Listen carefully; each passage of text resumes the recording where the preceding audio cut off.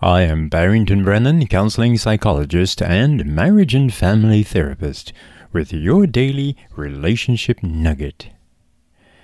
Are you a single parent or a co-parent? The 1975 statistics of the Department of the Statistics in the Bahamas showed that about 44% of children in the Bahamas were born out of wedlock in that year, 1975. In 2020, that figure jumped to over 62%. This would lead us to believe that a major portion of households in the Bahamas are led by single parents. In my research, this is common in many, if not most, countries, where the majority of households are where single parents are. Who is a single parent? Simply defined, a single parent is one who has a child or children and is not married. Generally, there are two kinds of single parents. These are single parents who have been married, and there are single parents who were married but are now single due to divorce, death, or separation. However, it gets more complicated. There are married individuals who have children for a person in a previous marriage or when they were single, but they are the only one parenting their child. The current spouse wants nothing to do with the child of his or her spouse for another person. Then there are partners who have children for another person while they are married or dating. It causes lots of tension and confusion. In some cases, the current spouse or partner provides no emotional or tangible support for the child that came between them in the marriage. Having explained all of that, let's get deeper. A person who is not married but has children does not have to be a single parent or parenting alone. If both parents are actively and equally involved in the lives of the children, in practice, that person is not a single parent, instead a co-parent. I encourage every person or all persons who I see who are single and have children not to refer to themselves as single parents if both parents are active in the lives of the children. I insist that they refer to themselves as co-parent. Why think of yourself as a single parent when you have a co-parent?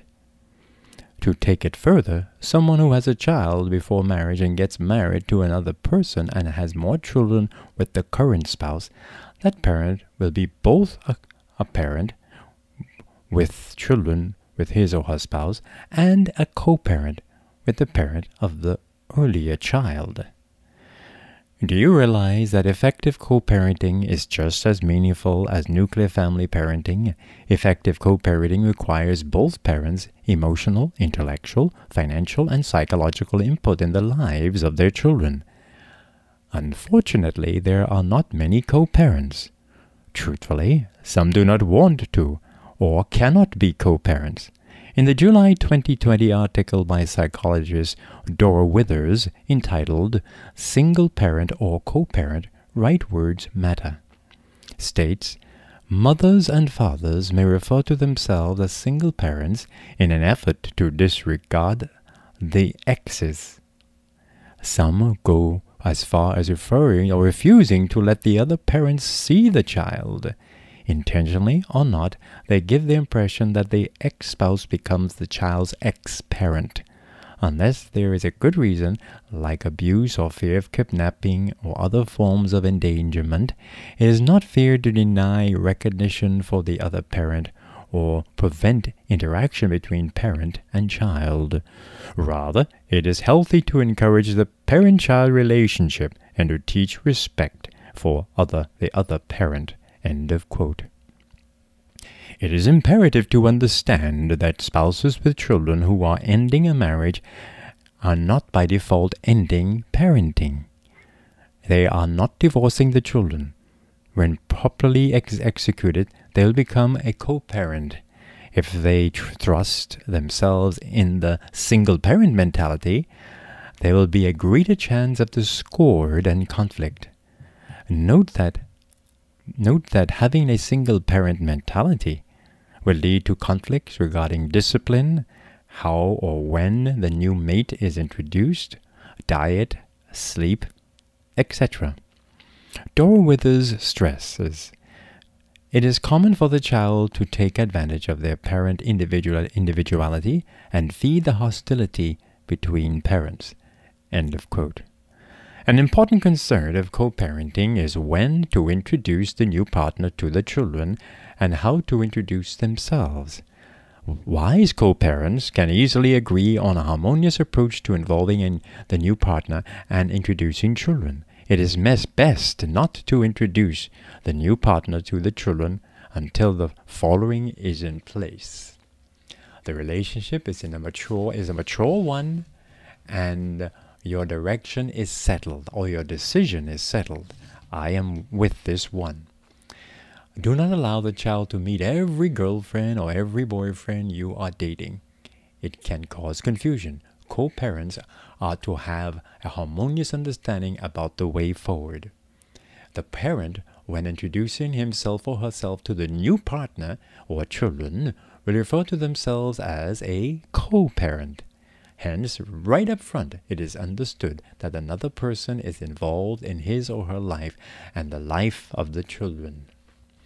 It is my view, as implied earlier, that effective co-parenting produces a healthy outcome in the lives of children. Divorce, death, or separation are not being married to the partner of your children need not be problematic or result in dysfunctional children. Actually, what will create dysfunctional children is living with dysfunctional parents. Yes, parenting itself is a challenge, and living alone with children has its own challenges. In the article 10 Signs of a Healthy, Effective Co-Parenting Relationship, written by Jennifer Wolfe, a certified parent coach, he lists the following signs as evidence indicators of a healthy and productive co-parenting relationship. Here are 5 of them. 1. Have a predetermined schedule. Parenting time transitions are more manageable for everyone involved when the schedule represents a solid predetermined routine rather than an iffy, we'll see type of arrangement. Number 2. Willing to be flexible. While routine is healthy, it is also important to be flexible with one another. A healthy approach is to be as accommodating with your ex as you would like to be with you. Alright? Even if you suspect that the same courtesy may not be returned to you, demonstrating the way you'd like things to be between you can be your most effective than repeatedly telling them that the current arrangement isn't working or displeases you. Number 3, defer to one another. This is another sign of healthy co-parenting. Parents who work well together and collaborate as parents will call one another before leaving the children with a babysitter. Number 4, don't engage in manipulation. Parents who share a good, healthy co-parenting relationship do not attempt to manipulate one another or control their children's allegiances. They recognize that the children need to have relationships with both parents, and their children's affection for the other parent is no personal threat to them.